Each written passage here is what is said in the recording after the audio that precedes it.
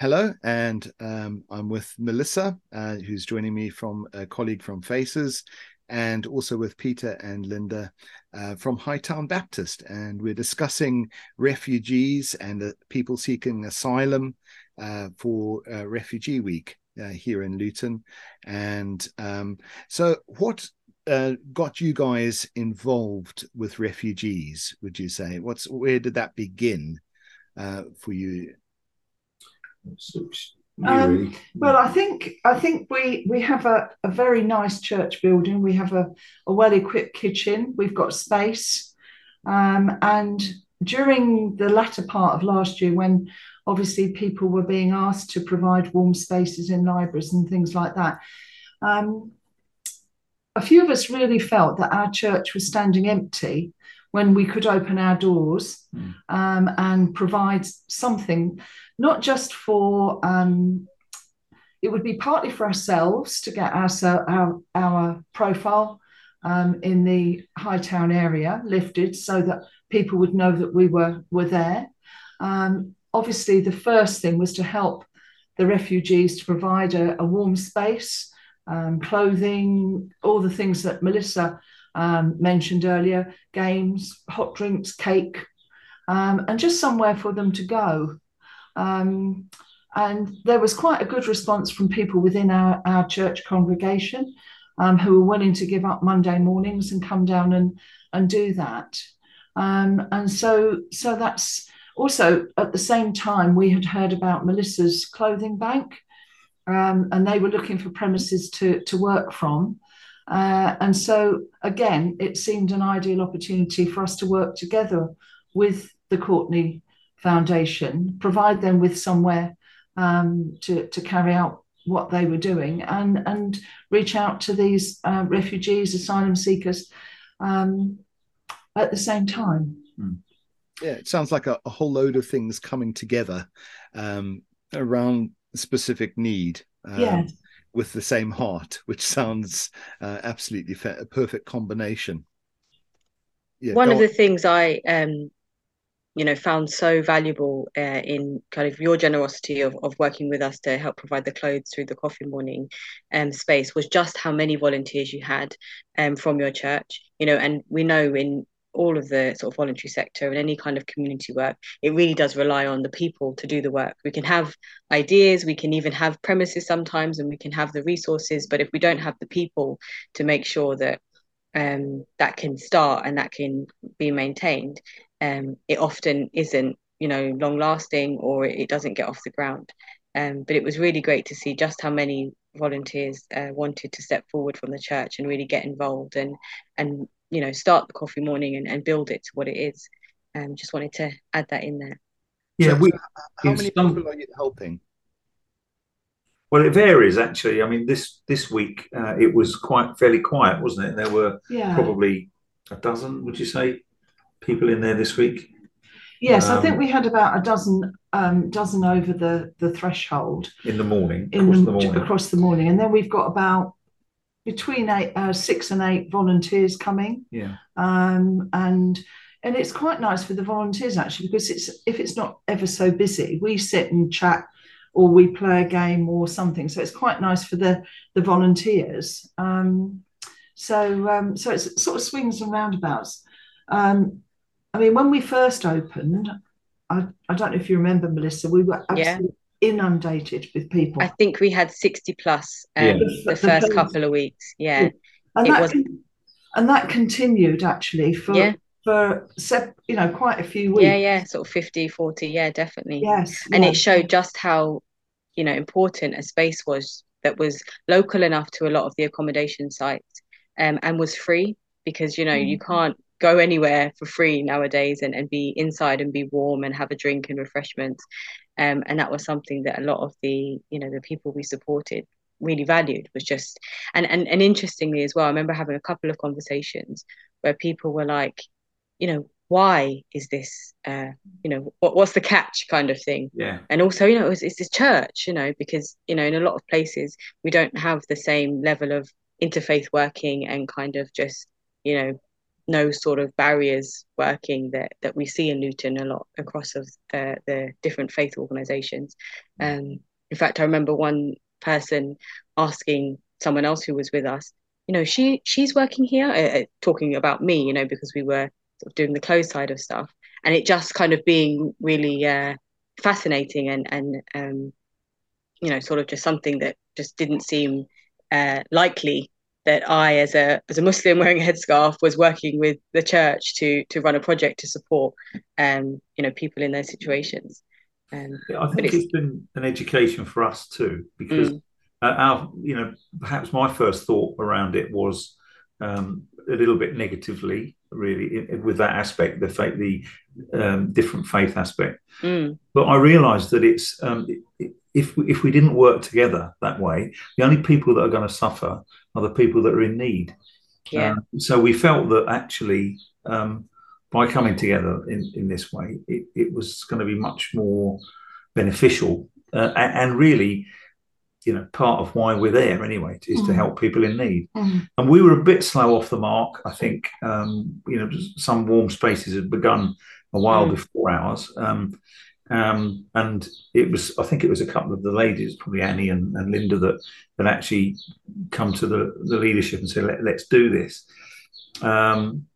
And since then, it's been really encouraging, even within our own fellowship, that the number of volunteers that have come along and stayed, they didn't just come along for the first couple of weeks, but they're still there, and that's been great for us too. And also, am I jumping ahead? But that's fine. Go on. Yeah. Also, we have lots of the refugees have been coming to church on a Sunday. We have quite a nucleus of people who came once to the warm space, found us a welcoming church, and have been coming back since. And that's been really encouraging. Some Sunday mornings we can have, a dozen or 15. We're only a small church anyway.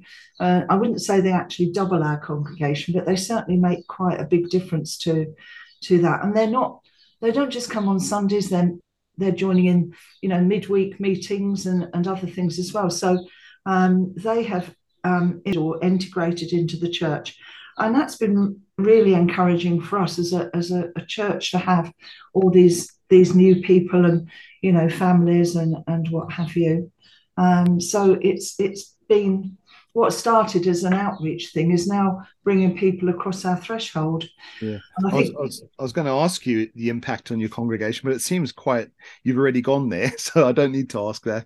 But I think that for me, faith is like the heart language for many people, and it communicates on a level that just pure language itself doesn't, and can transcend that to a certain degree. And we've interviewed folks from Discover Islam and different places where they've been saying that the connection between people is very strong, and you're finding the same thing. And I'm just sort of wondering, is there anything more you want to say about that connection?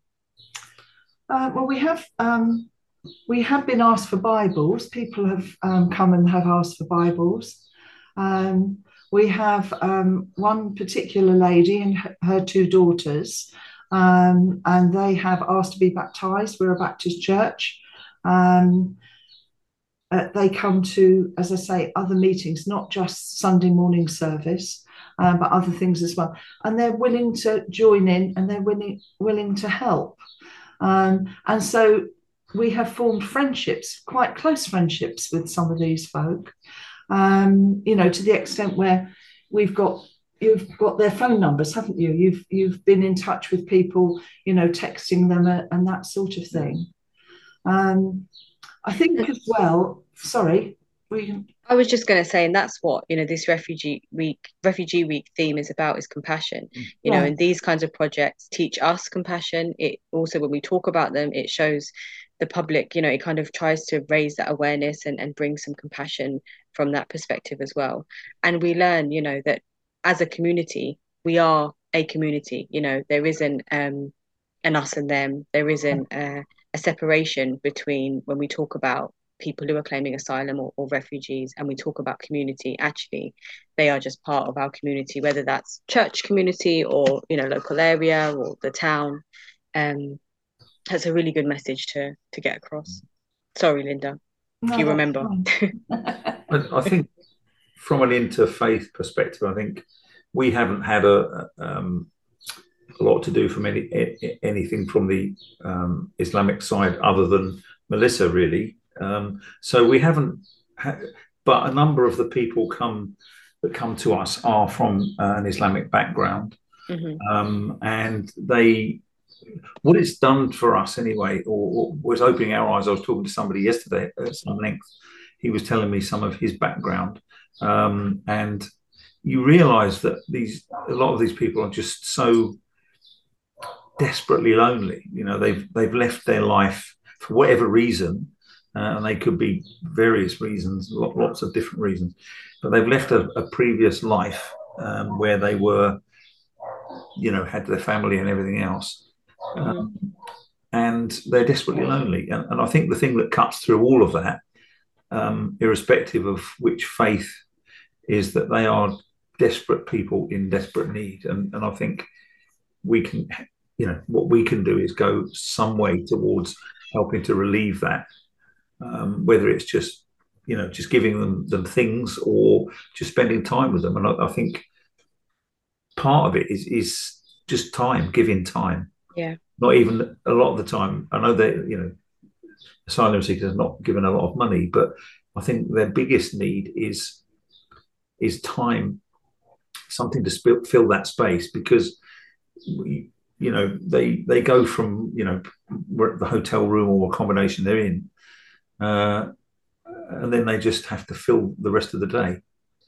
This helps fill part of their day. And I think that is very helpful. What I've gathered from just speaking to some of these guys, and you know, and I guess you. Yeah, I think the thing that has been encouraging, because obviously when we hit the end of March, that was when Warm Space officially finished, and so we had. Am I all right to go this far? Yeah, please do. Yeah. We reached a point where, what do we do now?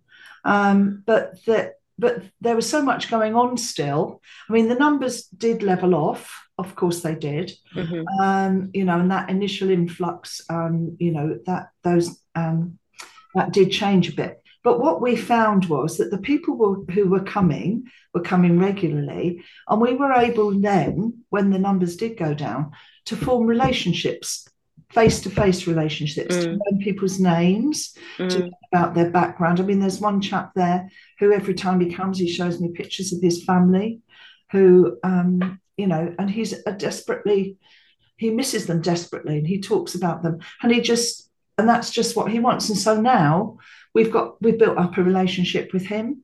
We know the names of, we know one of our ladies is having a baby next year, and it's going to be a little boy, so we're talking about getting baby boy clothes together for him, and so these people are not just faces now, they're identities, they're people with a story, we're building friendships. There's still the language barrier, but we get through that somehow. And you know, we're now offering, you know, cups and saucers and mugs and plates and all sorts of things.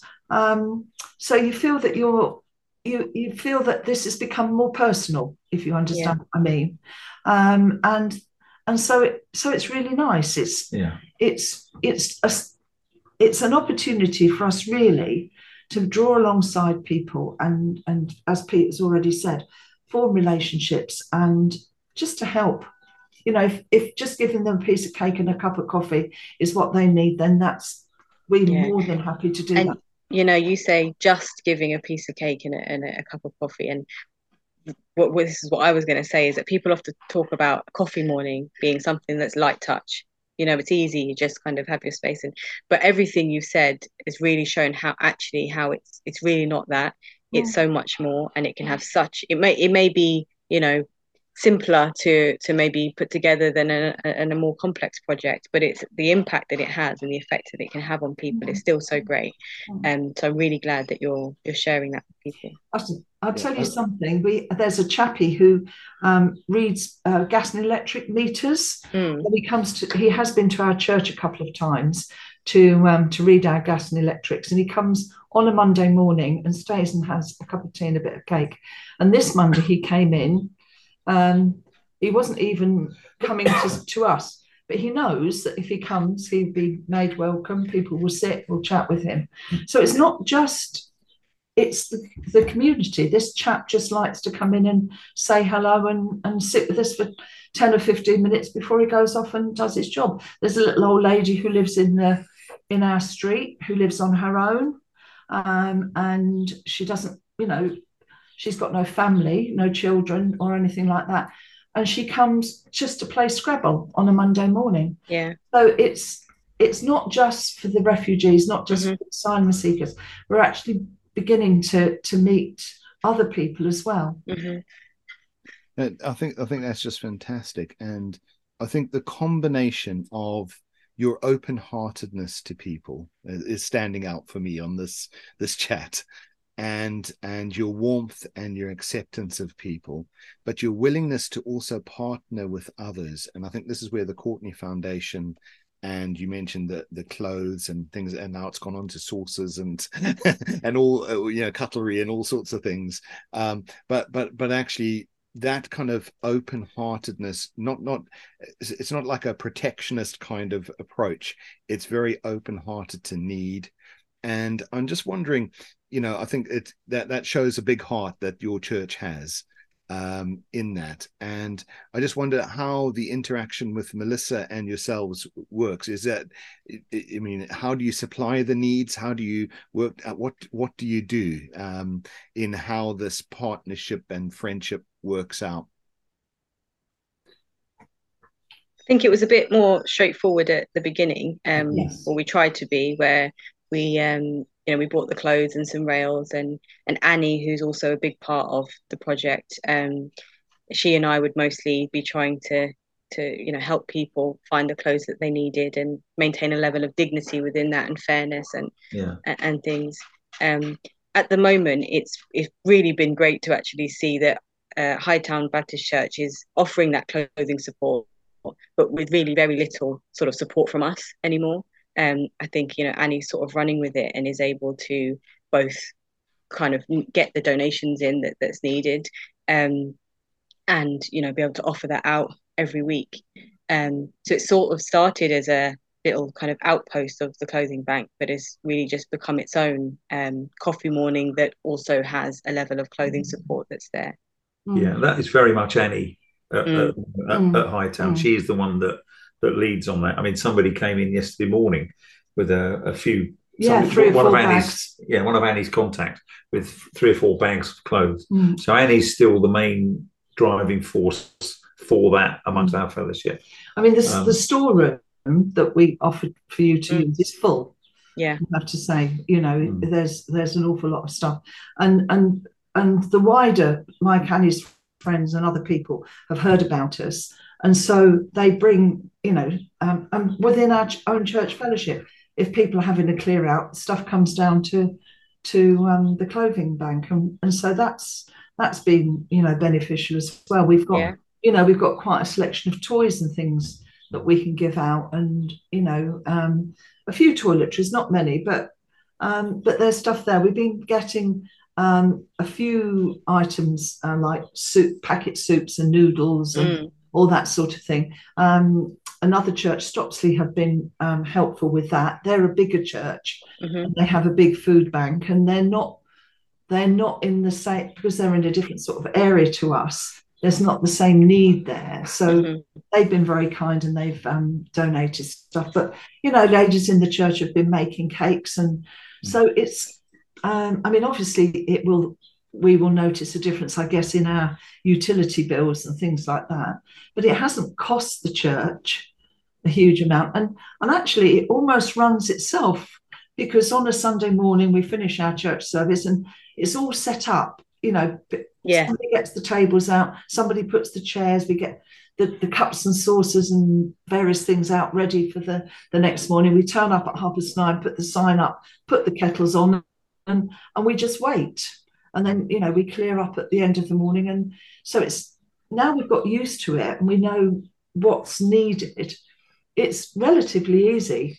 The only thing that it costs is our time. But we know now, Monday mornings, are taken up with that. It's one of the advantages, I guess, of having a church where there are quite a few older people who are retired. Yes, because the majority of us are retired. Yeah.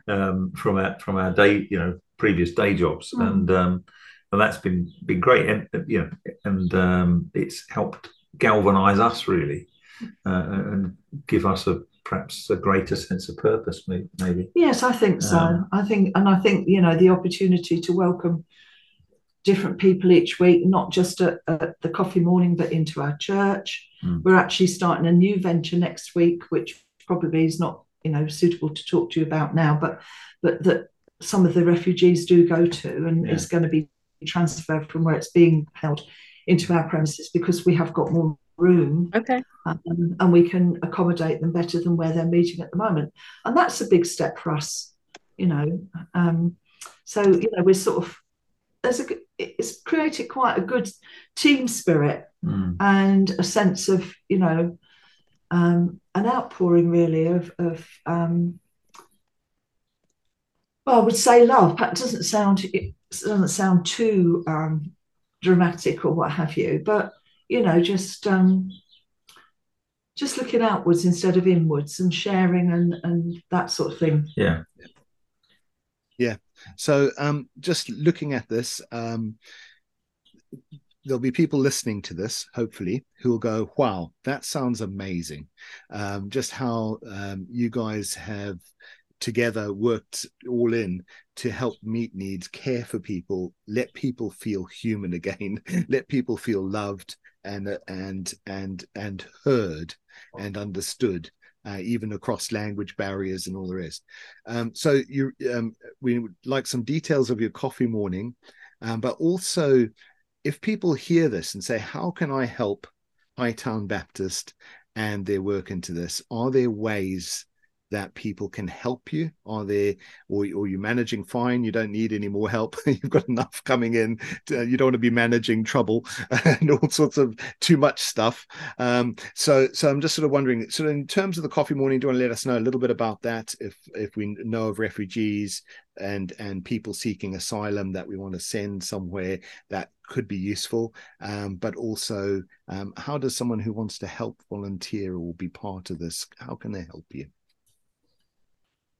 From a purely materialistic point of view, we are a small church, and financially we are sort of fairly hand to mouth, really. Fairly break even on our finances. So this is although we have been gifted things from Stopsley and other items, something when it was the warm space, we had some contributions from we had hot chocolate, Melissa and the council.